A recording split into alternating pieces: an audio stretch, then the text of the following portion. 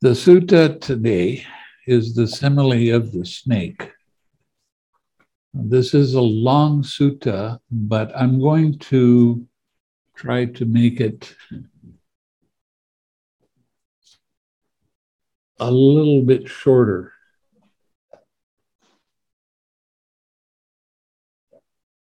Okay. And see how it goes. Thus, as I heard on one occasion, the Blessed One was living at Savatthi in Jeta's Grove, Anathan Pandika's park. Now, on that occasion, a pernicious view had arisen in a monk named Arita, formerly of the vulture killers. I don't know why they want to kill vultures, but I don't know that much about that country. As I understand the Dhamma taught by the Blessed One, those things called obstructions, hindrances, by the Blessed One are not able to obstruct one who engages in them. So that's just basically saying, don't pay attention to the 5 precepts at all. Several monks, having heard about this, went to the monk Arita and asked him, "Friend Arita, is it true that such a pernicious view has arisen in you?" That's always an interesting question. It's like me coming up to you and saying, "Do you have this stupid view that you're holding on to?" And that's basically what they're saying. Exactly so. As I understand the Dhamma taught by the Blessed One, those things called obstructions by the Blessed One are not able to obstruct one who engages in them. Then these monks, desiring to detach him from that pernicious view, pressed and questioned and cross-questioned him. "Friend, do not say so. Do not misrepresent the Blessed One. It's not good to misrepresent the Blessed One. The Blessed One would not speak thus. For in many discourses, the Blessed One has stated how obstructive things are obstructions, and how they are able to obstruct one who engages in them. The Blessed One has stated how sensual pleasures provide little gratification, much suffering, and much despair, and how great is the danger in them. With the simile of the skeleton, with the simile of the pieces of meat, etc., with the simile of a grass torch or a pit of coals or of dreams." Now, this is kind of interesting. I get questioned about dreams every now and then. People wanting me to interpret them. And I don't know. Yes, but if you can interpret this dream, does it mean it's going to be true or not? I don't know. And honestly, I don't much care. It doesn't have anything to do with the meditation or how you interpret things. So, with the simile of the tree laden with fruit, or a slaughterhouse, or a snake, a sword stake, or a snake's head, the Blessed One has stated how sensual pleasures provide little gratification, much suffering, and much despair, and how great it is the danger in them.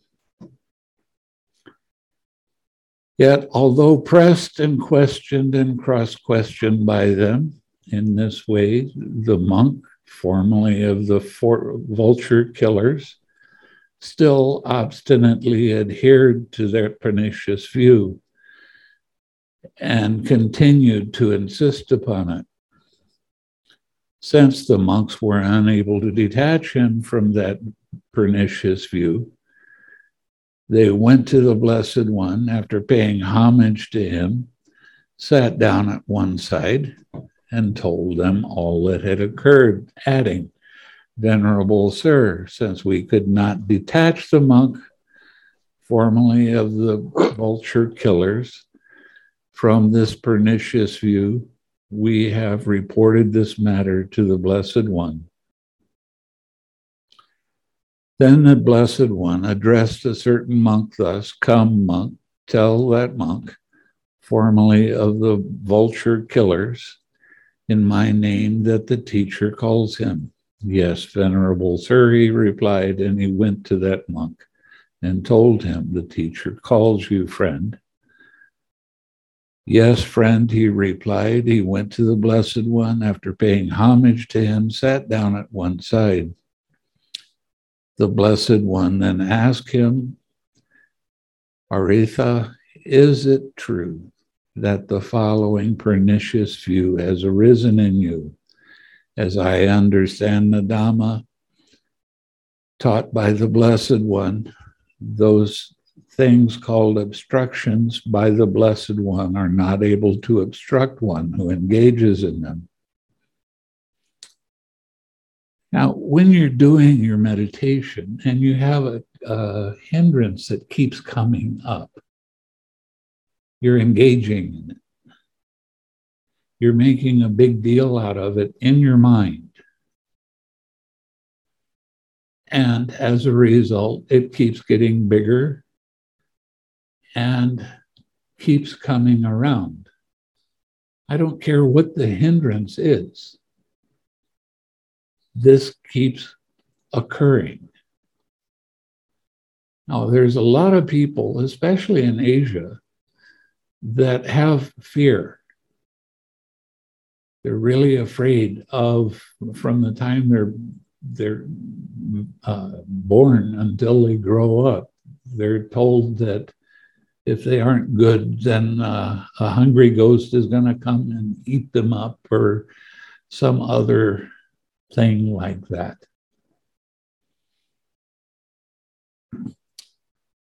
So when I'm teaching in Asia, where I have a lot of Asian students, they ask questions about this sort of thing, and I tell them continually, the way you overcome fear is by laughing at how silly it is.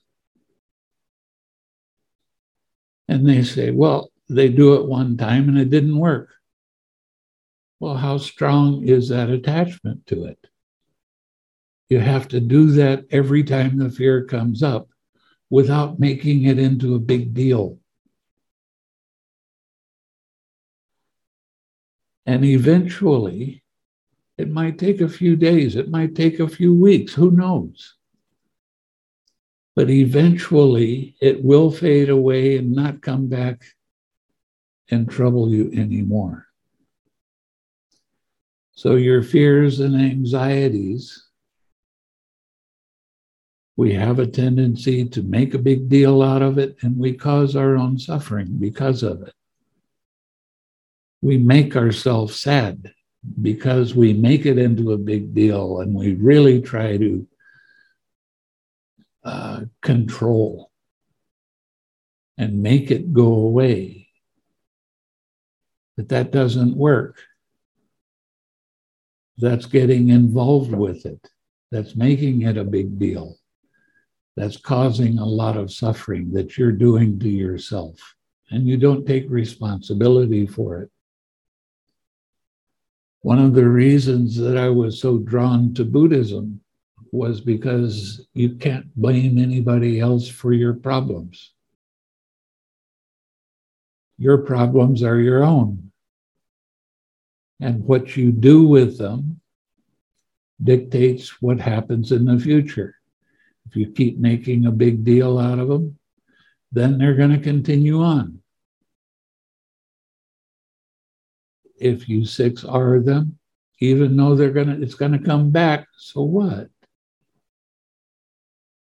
But the 6Rs are not a stick to beat away these things. It's not a stick to make these things stop.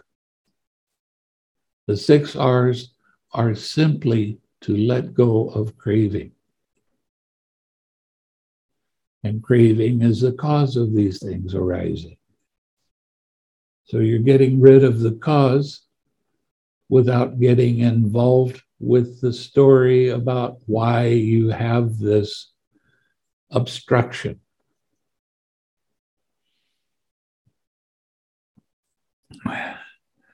Exactly so as I understand the Dhamma taught by the Blessed One, those things called obstructions by the Blessed One are not able to obstruct one who engages in them.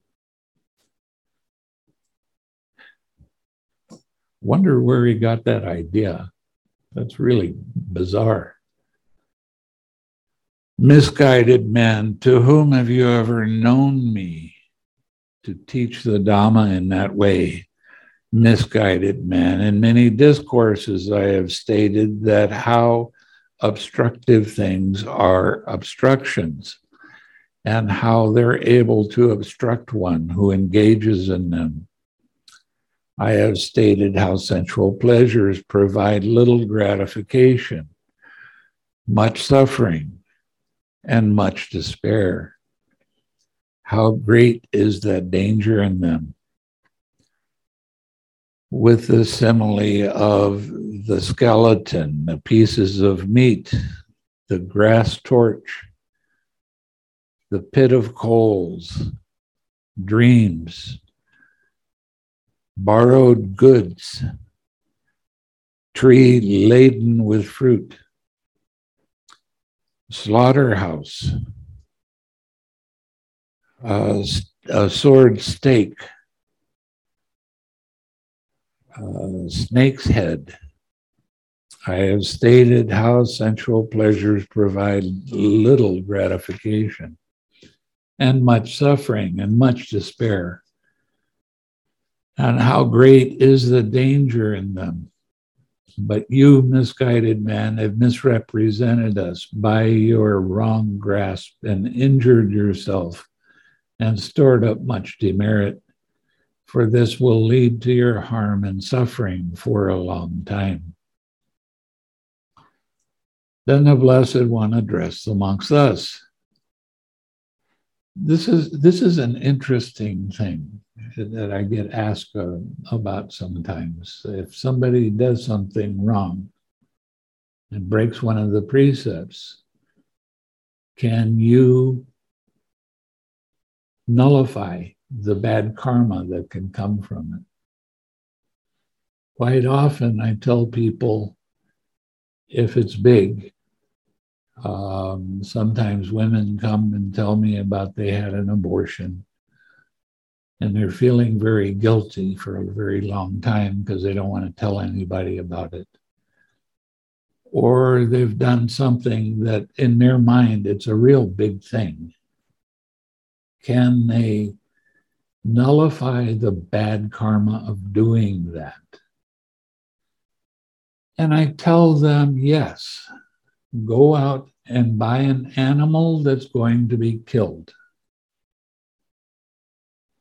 and let it go free. And as you're letting it go free, you let go of the guilty feeling of having committed that offense or that obstruction.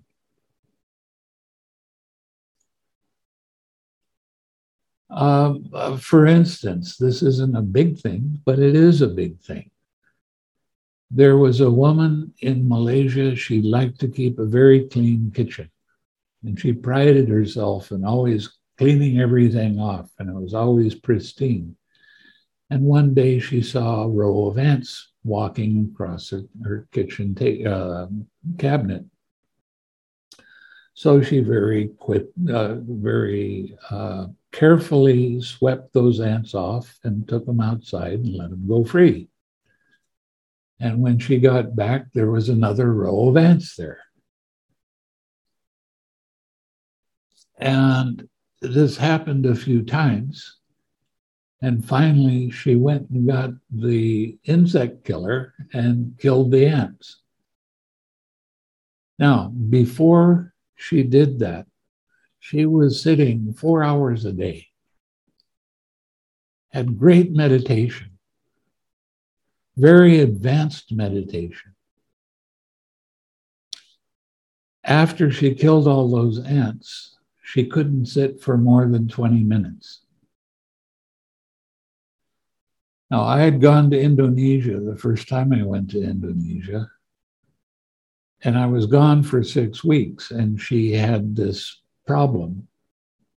And she told me, I cannot sit more than 20 minutes. That's my limit. So I said, okay.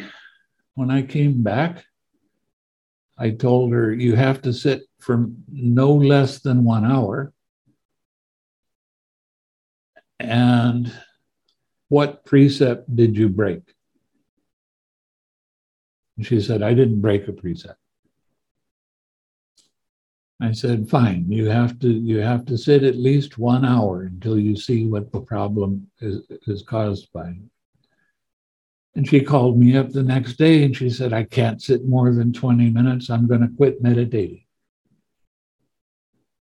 And again, I said, what precept did you break? Then she told me the story about the ants. Fine. There's no judgment on my part. That's just something that she did. I told her in Malaysia at the market, the meat market, they kill animals there. And they chop off the head of the chickens if you want a chicken, and take the feathers off and that sort of thing. So I told her to go buy a couple of chickens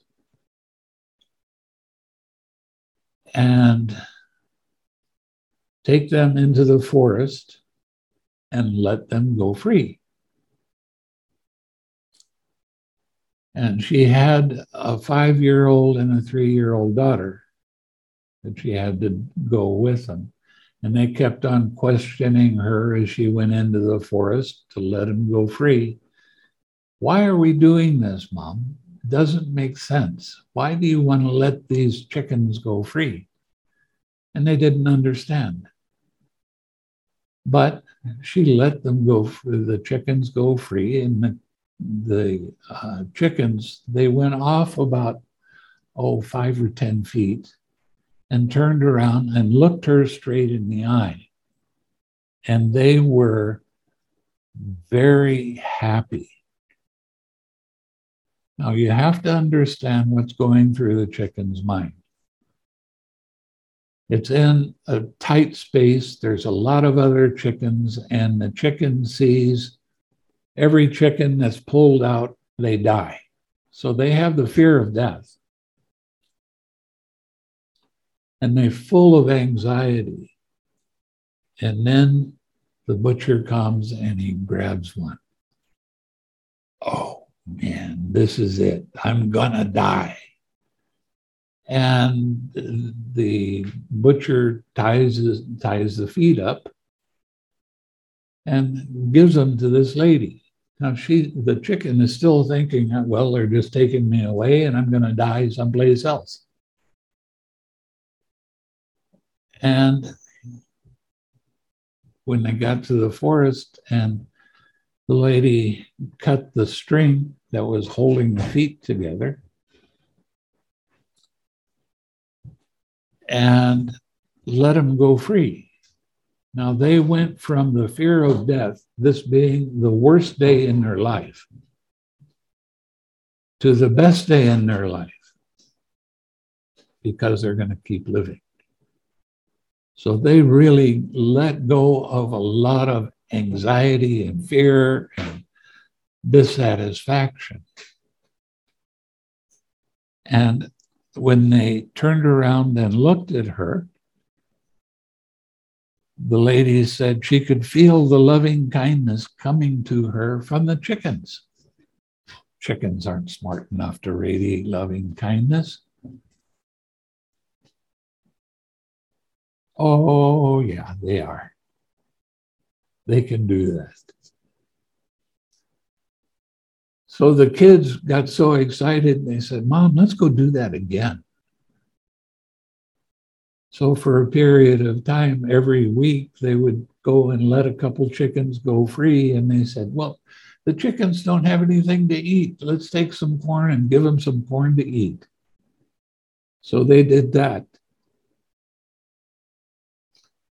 But the first time when she let go of this being that was full of fear and anxiety and knew they were going to die, and let them go with letting go of the killing of the ants, that bad feeling that she had when she did that, it disappeared. And she felt exceptionally happy, a lot of joy coming up. So yes, you can do that sort of thing. And it doesn't matter. The bigger the animal is, the more relief there is. Sometimes I tell people, well, if we can find a whale and you can let it go free, that would be good. But it doesn't matter. So it's a real important thing to know that you can overcome any kind of hindrance, fear, anxiety, sadness. You can overcome these obstructions by giving life. That's one of the highest gifts you can give. There's only one higher gift, and that's giving Dhamma. So it's a real important thing for you to understand that the more you have hindrances bother you, there is a remedy. You can buy fish and let them go free. I know some people like to buy lobsters and let them go free. What is it? Oh. Strange sounds coming from the microphone here.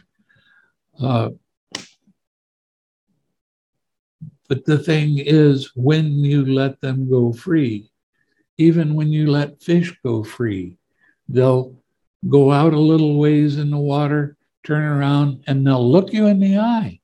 It's the darndest thing I've ever seen. I didn't believe it till I started doing it myself. And every time, whatever animal I let go free, they came back and thanked me, basically. It's kind of fun. So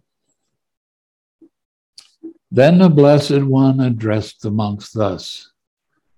Monks, what do you think? Has this monk, Arita, formerly of the vulture killers, kindled even a spark of wisdom in this Dhamma and discipline? How could they, venerable sir? No, venerable sir. When this was said, the monk, formerly of the vulture killers, sat silent, dismayed, with shoulders drooping and head down, glum and without response. He had to give up an idea that he was holding very dear, and that was hard for him to do.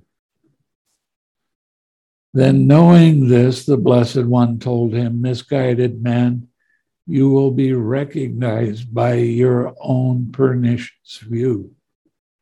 And we're still recognizing him 2,600 years later. So holding on to these kind of wrong views can be troublesome for you. I shall question the monks on this matter. Then the Blessed One addressed the monks thus: Monks, do you understand the Dhamma taught by me? As this monk, Aritha, formerly of the vulture killers, does when he misrepresents us by his wrong grasp and injures himself and stores up much demerit. Any self-respecting monk, that would be a joke, kind of. Why would I go along with that kind of view? No, Venerable Sir, for in many discourses the Blessed One has stated how obstructive things are obstructions, and how they are able to obstruct one who engages in them. The Blessed One has stated how sensual pleasures provide little gratification, much suffering, and much despair, and how great is the danger in them. With the simile of the skeleton, the snake's head, and how great is the danger in all of these different things. Good monks, it is good that you understand the Dhamma taught by me thus. For in many discourses I have stated how obstructive things are obstructions, and how they're able to obstruct one who engages in them. I have stated sensual pleasures provide little gratification, much suffering, and much despair, and how great is the danger in them.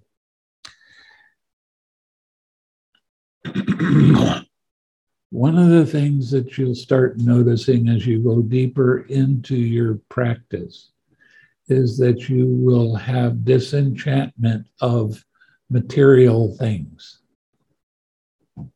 You still have to do things, but they don't cause excitement.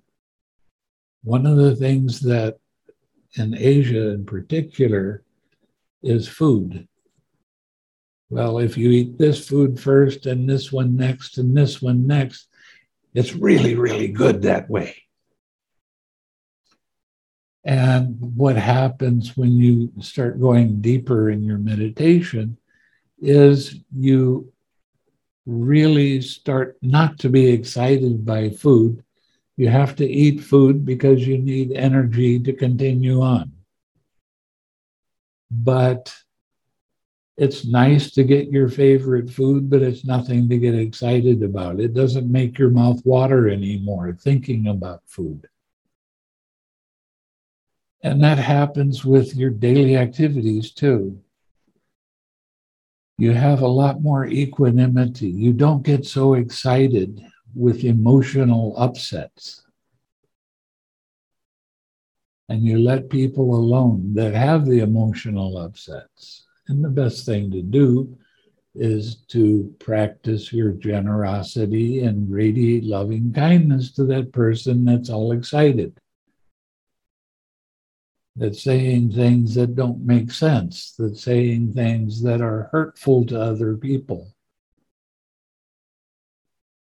So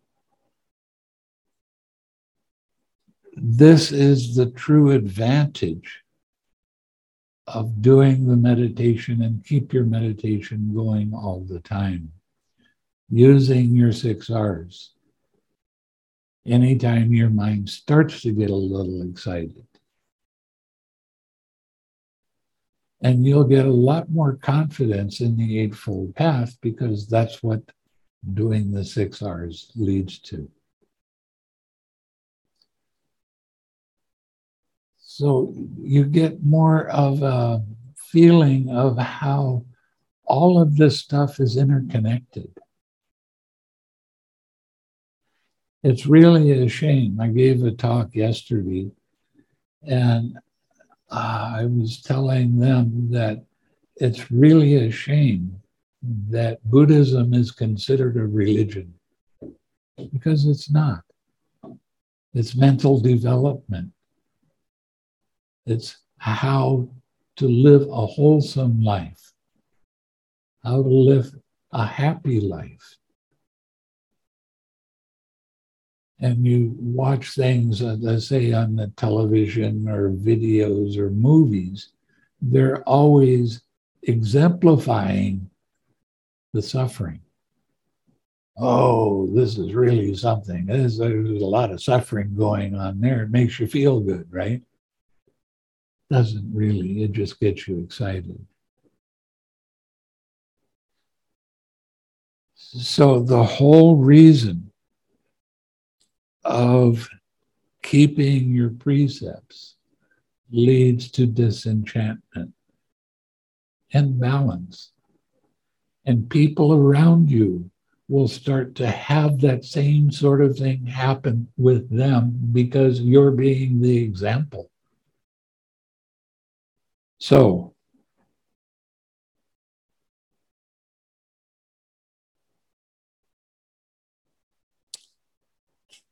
okay, now we're going to get to the simile of the snake.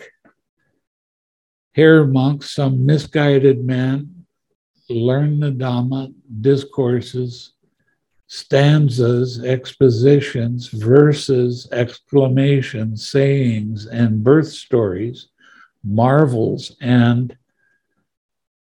answers to questions. That's kind of cute. My name is Marvel, my lay name. Anyway, but having learned the Dhamma, they do not examine the meaning of these things, of these teachings with wisdom. What does that mean? That means examining things with this disenchantment. Somebody doesn't have to be a meditator to teach Dhamma and teach it correctly. But they do study and they deeply understand and they have a lot of confidence in the Buddha's teaching. One of the things that David just ran across in an old book is that people that have complete confidence in the Buddha, they will be reborn in the earthbound spirits for a period of time, and then they'll go up step by step, all the six or seven steps of the Deva Lokas. And then they'll be reborn as a human being. And in that lifetime, they will be a Pacceka Buddha. So there are different ways of experiencing this. And there's no right and wrong. In the Anguttara Nikaya, it says very specifically that people that practice meditation, people that are studying, they should get along and agree with each other when it comes to Dhamma. But that doesn't happen these days. Oh, he's only studying suttas. He doesn't know anything. I'm a meditator. Well, you can have a lot of wrong views doing the meditation. And the person doing the studying can have a lot of right views. So why is there disagreement? Sometimes there's some disagreement with how the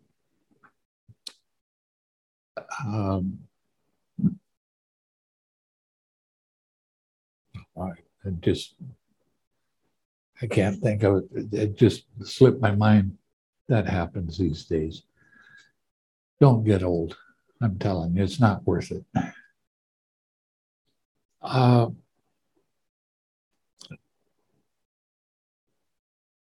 The Eightfold Path.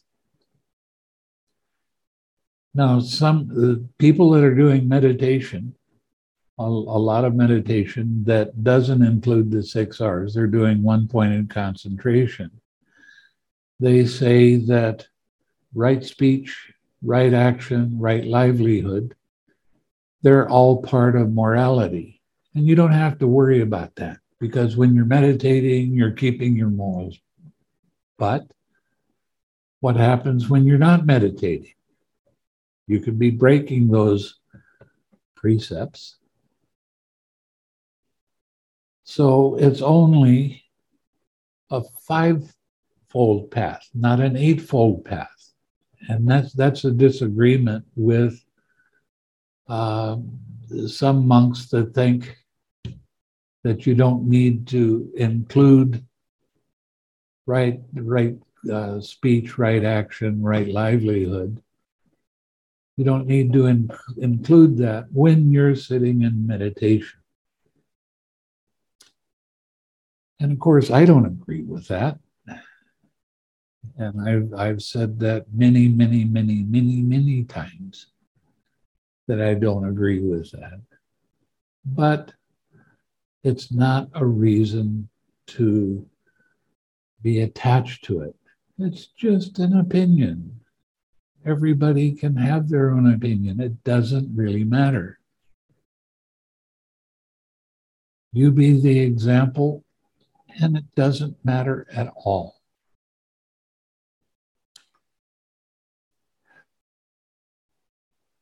Okay. But having learned the Dhamma, some people, they do not examine the meaning of those teachings with wisdom. Not examining the meaning of those teachings with wisdom, they do not gain reflective acceptance of them. Instead, they learn the Dhamma only for the sake of criticizing others and for winning in debates. And they do not experience the good for the sake of which they learned the Dhamma. Those teachings being wrongly grasped by them conduce to their harm and suffering for a long time. So you don't have to argue with anybody. That's their own problem. Why is that? Because the wrong grasp of those teachings. Suppose a man meeting a snake, seeking a snake, wandering in search of a snake, saw a large snake and grasp its coils or tail. It would turn back on him and bite his hand or his arm or one of his limbs. And because of that, he would come to death or deadly suffering. Why is that? Because of his wrong grasp of the snake.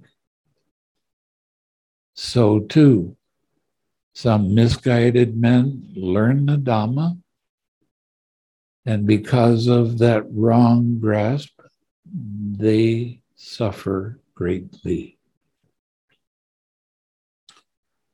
Here some clansman learns the Dhamma, the discourses, the answers to questions, and having learned the Dhamma, they examine the meaning of his teachings with the wisdom. Examining the meaning of those teachings with wisdom, they gain a reflective acceptance of them. Last week, I suggested something, and I was wondering if people actually tried it. And we were talking about getting in the realm of nothingness, and every time a thought comes up in your mind, you ask, where did that come from? Whose thought is that?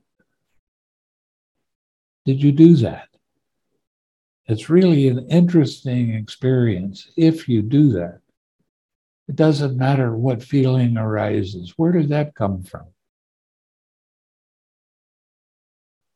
Who caused that to arise? Well, it's from past experience and past breaking of precepts.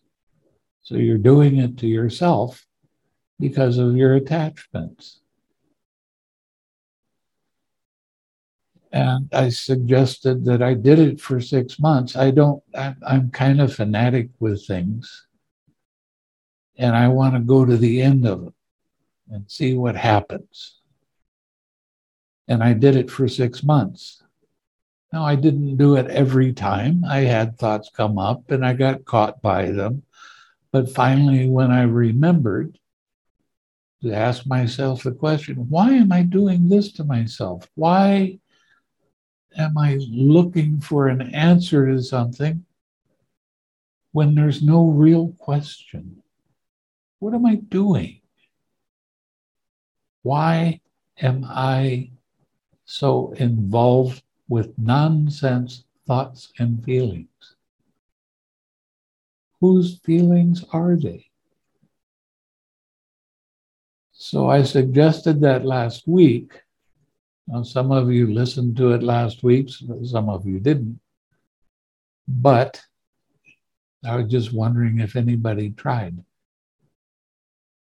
Because it is an interesting experience. Where did that thought come from? Why am I holding on to this kind of idea?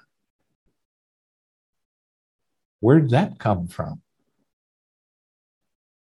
And when you see that, you naturally start 6Ring. You're just letting go of the craving. That's what 6Rs are all about. So it's a way of purifying yourself. And it can be fun. And it can definitely help your sense of humor because your mind is crazy. It comes up with some of the most bizarre thoughts and feelings and opinions and ideas. Wow. That's one of the reasons I wanted to call this an oh wow meditation, because there's so many oh wows that you can give yourself. And these are insights into your true nature of how you get attached to things and how you won't let them go. Oh, I've got to think about this. No, you don't. Anyway, we'll get back to the sutta.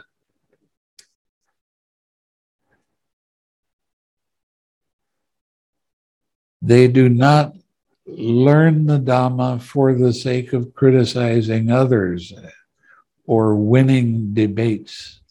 They experience the good for the sake of which they learn the Dhamma.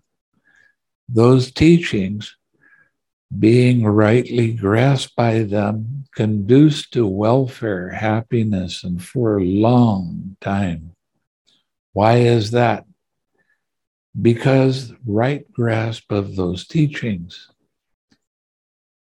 Suppose a man meeting the snake, seeking a snake, wandering in search of a snake, saw a large snake and caught it rightly with a cleft stick, or having done so, grasped rightly by the neck.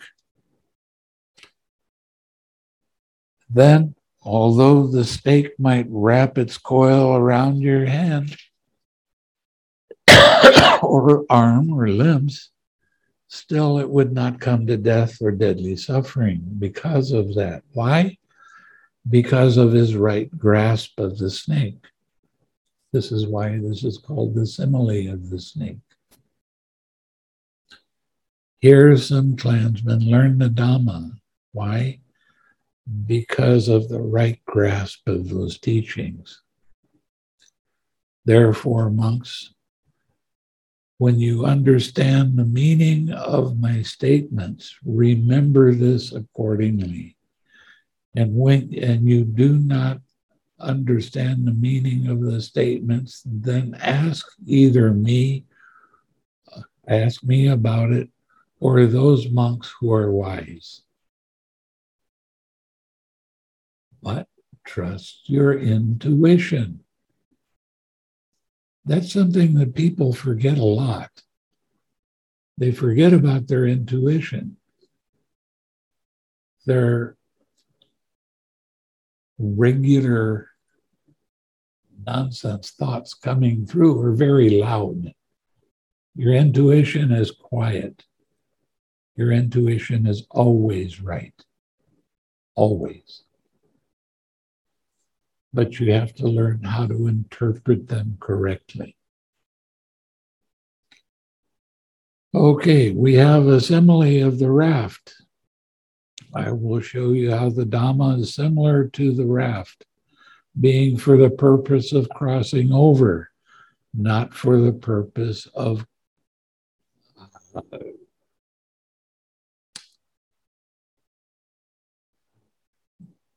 craving and clinging. Listen and attend closely to what I shall say. Monks, suppose a man in the course of a journey saw a great expanse of water whose near shore was dangerous and fearful, and whose further shore was safe and free from fear. But there was no ferry boat or bridge going to the far shore. Then he thought, there's a great expanse of water whose shore is dangerous and fearful, and whose further shore is safe and free from fear. But there's no ferry boat or bridge going across to the far shore. Suppose I collect grass, twigs, branches, and leaves and bind them together into a raft. And suppose by the raft, making an effort with my hands and feet, I got safely across the far shore. Then the man collected grass, twigs, branches, and leaves and bound them together into a raft. And supported by the raft, making an effort with his hands and feet, he got safely across the shore. That must have been a very small raft that he made. Then, when he got across and arrived at the far shore, he might think thus, this raft has been very helpful to me. Since supported by it and making an effort with my hands and feet, I got safely across the far shore. Suppose I were to hoist it in my hand and load it on my shoulder. Excuse me. And then go wherever I want. Now, monks, what do you think? By doing so, would that man be doing what should be done with the raft? No. You don't need to carry it around. That's carrying around an obstruction, isn't it? And that's causing more suffering, isn't it? By doing that, the man would be doing what he should have done with the raft.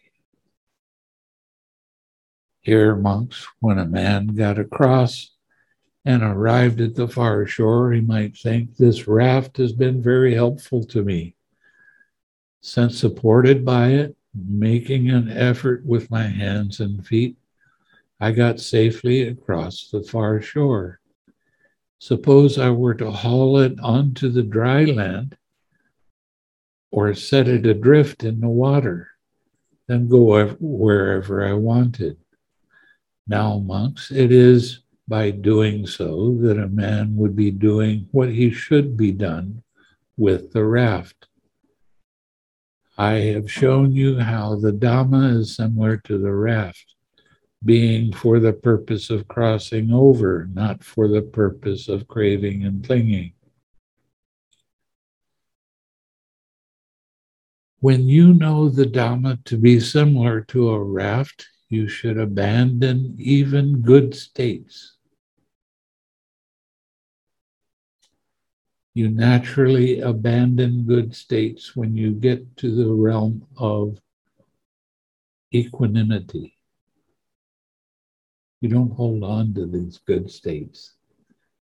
You don't get over joyful, overexcited by good states. You can still experience them, and it's nice, but it's not anything to hold on to. Your mind will just say, that was nice.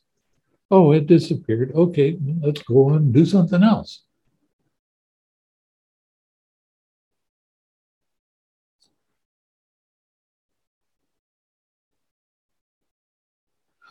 Monks, there are 6 standpoints of view. What are the 6? Here, monks, an untaught ordinary person who has no regard for noble ones.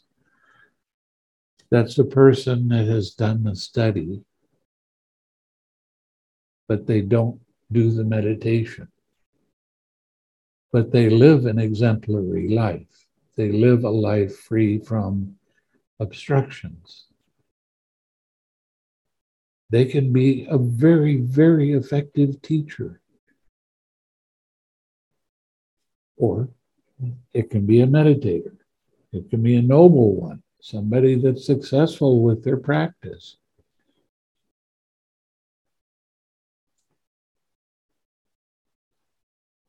Or there's someone who has no regard for true men and is unskilled and disciplined in their Dhamma, regards material form thus: this is mine, this I am, this is myself.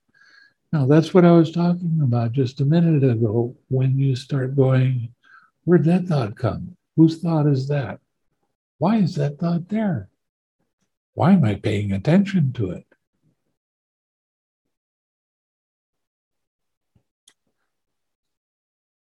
And I've talked with a few of my students in a very deep way about their own personal practice and what happens with their mind.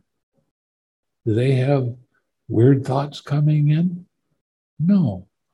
They can sit for long periods of time without having any disturbing thoughts. We still have thoughts and feelings that can come in, but it would be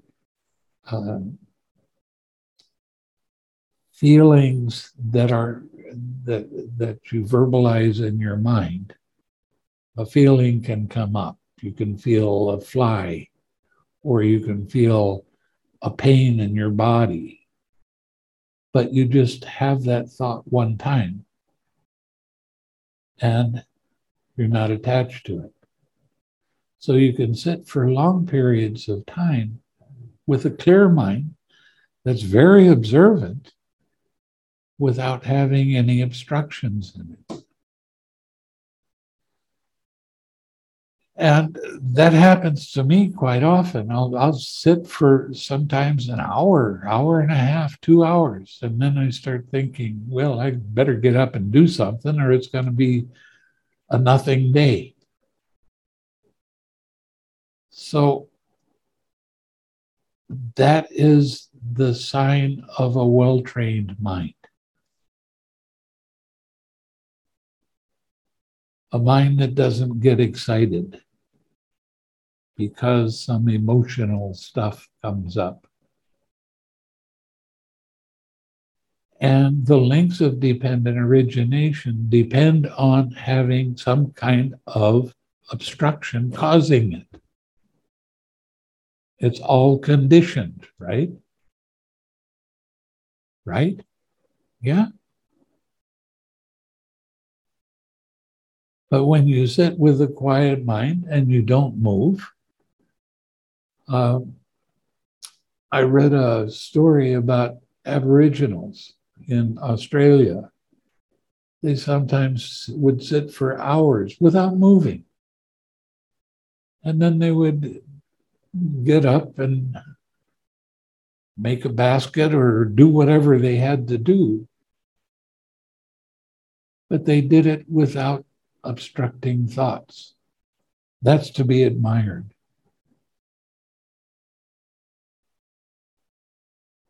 So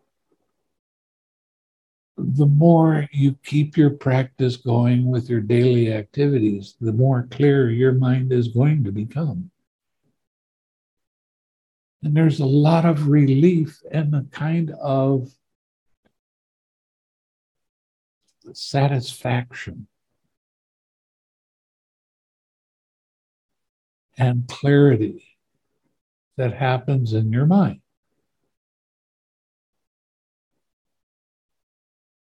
So that's part of the advantage of why you're doing this.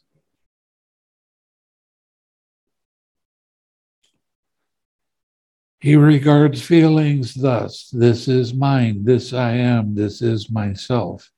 He regards perceptions thus: this is mine, this I am, this is myself. He regards formations thus: this is mine, this I am, this is myself. He regards what is seen, heard, sensed, cognized, encountered, sought, mentally pondered thus: this is mine, this I am, this is myself. And this standpoint of views, namely, this is myself, this is the world, after death I shall be permanent, everlasting, eternal, not subject to change. Do you know of anything that isn't subject to change? There is an answer for this. You can say no, but the only thing that's not subject to change is change itself. Tricky, huh? There's always change. It's always going to be there. I shall endure as long as eternity.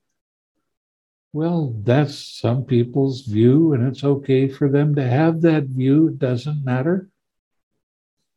That's only philosophy. But when you're talking about impermanence, everything is impermanent. Everything is subject to change. And it will continue to be like that. Monk's a well-taught noble disciple who has regard for the noble ones, is skilled and disciplined in their Dhamma, who has regard for true men and is skilled and disciplined in their Dhamma, regards material form thus: this is not mine, this I am not, this is not myself.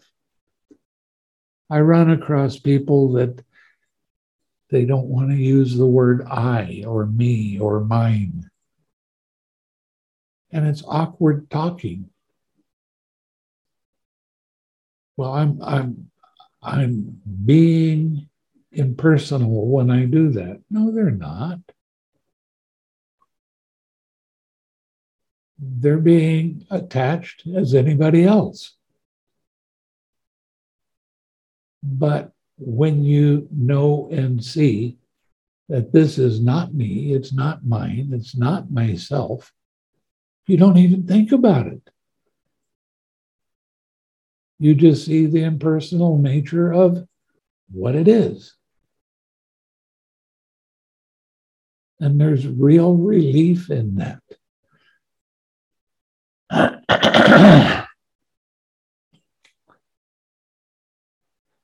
He regards perception, feeling, formations, and consciousness. He regards what is seen, heard, sensed, cognized,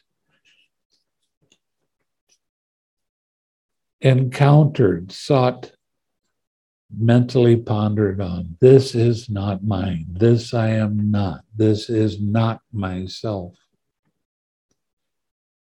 You don't think about whether you're talking about impersonal or not. You don't think about it. You just are.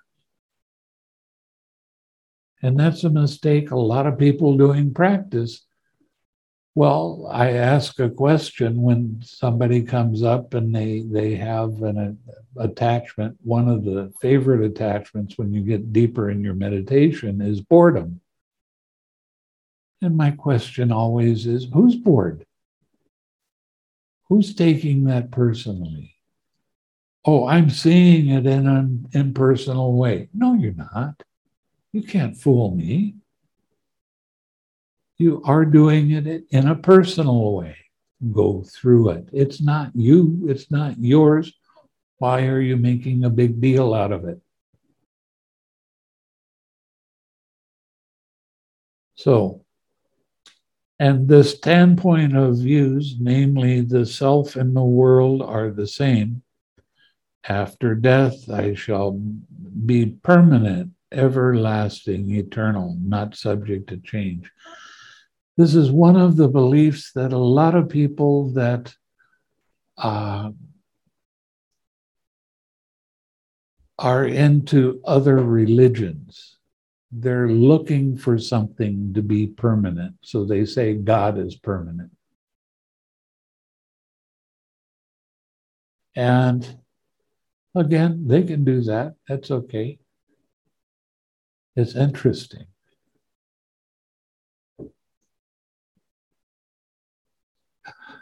Okay, since he regards them thus, his mind is not agitated about what is non-existent. Why would you get agitated about things? This is having the equanimity and the disenchantment in your daily life. Okay, now we're going to talk about agitation. When this was said, a certain monk asked the Blessed One, Venerable Sir, can there be agitation about what is non-existent externally? There can be, monks. Here a monk, someone who thinks, alas, I had it. Alas, I have no longer. Alas, I have it. Alas, I do not get it. Then sorrow grieves and laments. He weeps, beating his breast, and becomes distraught. That is agitation about what is non-existent externally. Venerable Sir, can there be no agitation about what is non-existent externally? There can be, monk. Here, someone does not think thus. Alas, I had it. Alas, I have it no longer. Alas, may I have it. Alas, can I not get it? Then he does not sorrow, grieve, and lament, does not weep, beating his breast and become distraught. This is how there is no agitation about what is non-existent externally. Venerable Sir, can there be agitation about what one is non-existent internally? There can be, monk. Here the monk, someone has the view, this is self, this is the world. After death, I shall be permanent, everlasting, eternal, not subject to change. I shall endure as long as eternity. It's one of the things I found real interesting about most of the religions. They talk about eternal, but they don't have a real sense of the time. You can be in a realm for expansions and contractions of the universe. So time doesn't really have anything to play with Buddhism. It's just something that happens, and this is how it works.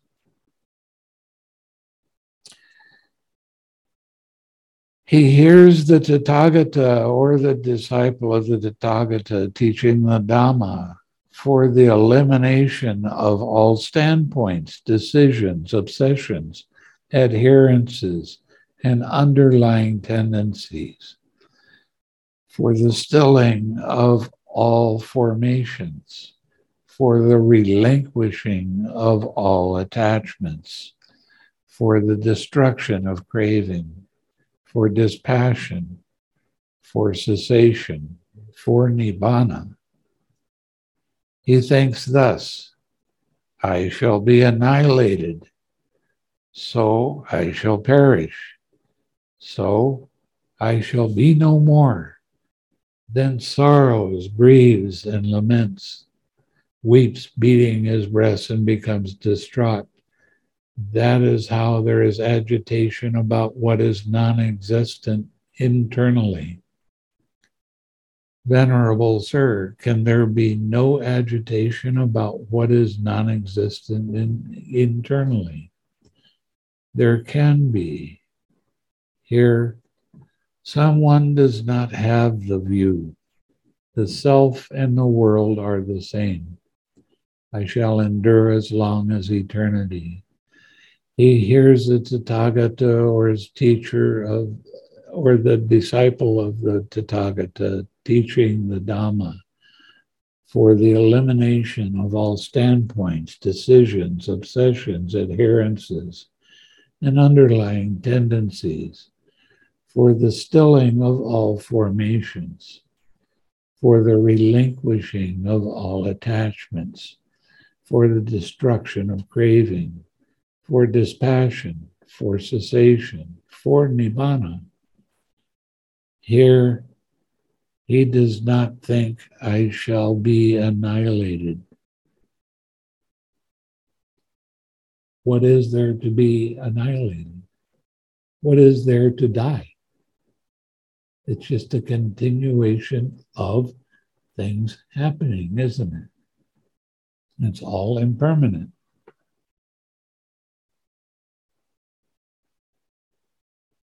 So how could you be annihilated?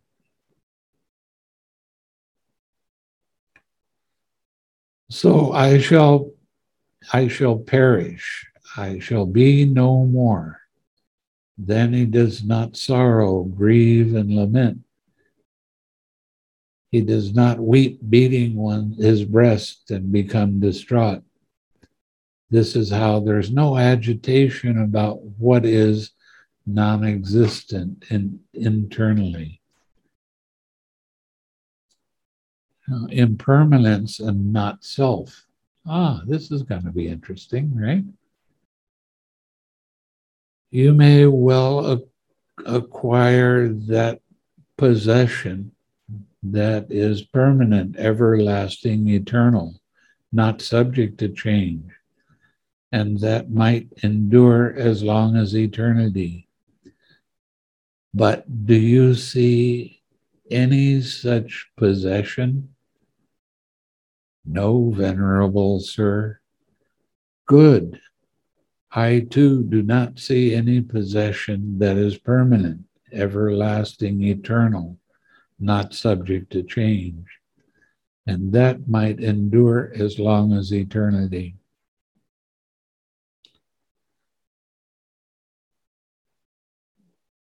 You may well crave and cling to the doctrine of self that would not arouse sorrow, lamentation, pain, grief, and despair, and one who craves and clings to it.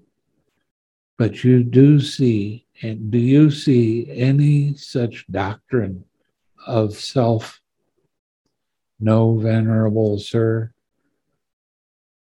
I too do not see any doctrine of self that would not arouse sorrow, lamentation, pain, grief, and despair, and one who clings to it. You may well take as support that view that would not arouse sorrow, lamentation, pain, grief, and despair in one who takes it as its support. But do you see any such support of views? No, Venerable Sir. I too do not see any support of views that would not arouse sorrow, lamentation, pain, grief, and despair, and in one. There being a self, would there be what belongs to myself? Yes, Venerable Sir. Or there being what belongs to a self, would there be myself? Yes, Venerable Sir. Since a self and what belongs to a self are not apprehended as truly established, then the statement for views the self, the world as the same, or death, I shall be permanent, everlasting, eternal, not subject to change. I shall endure as long as eternity. Would it be an untruth and completely foolish teaching?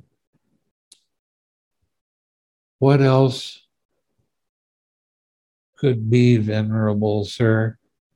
It would be an utter and completely foolish teaching. Well, that pretty much eliminates a lot of the religion, doesn't it?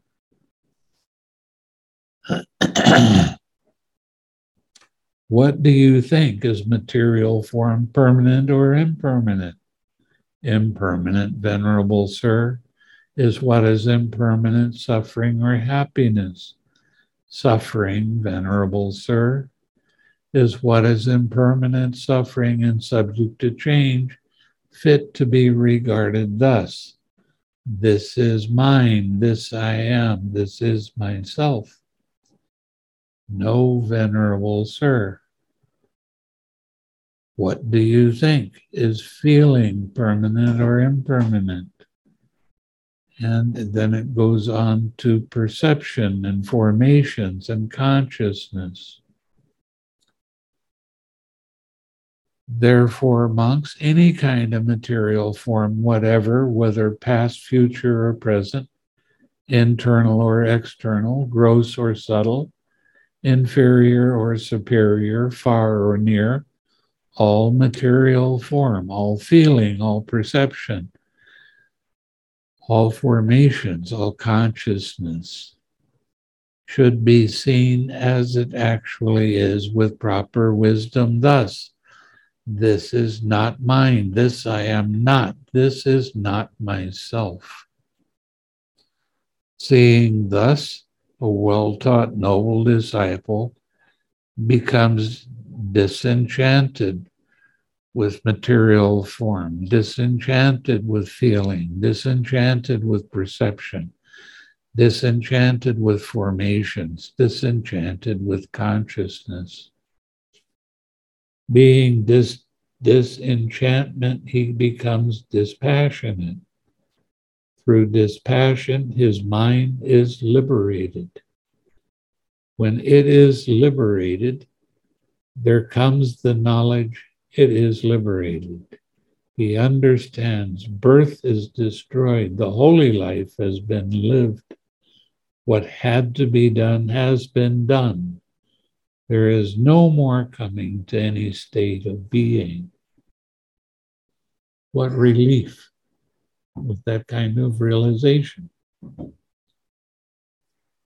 So I've been talking for a long time, and I'm only about halfway through the sutta. If you want to, I would suggest you get the Majjhima Nikaya, Sutta number 22, and look at the rest of it for yourself. Because it would take me another 2 hours to get through this particular sutta. It is long. But it basically keeps saying the same thing over and over again. So,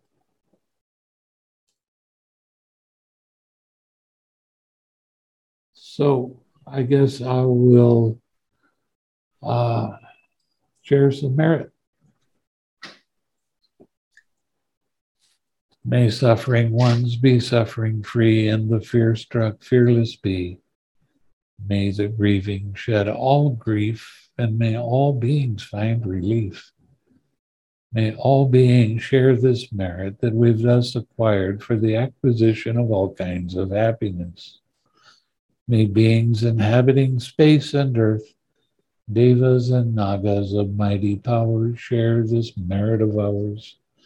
May they long protect the Buddha's dispensation. Sadhu, sadhu, sadhu. Happy New Year.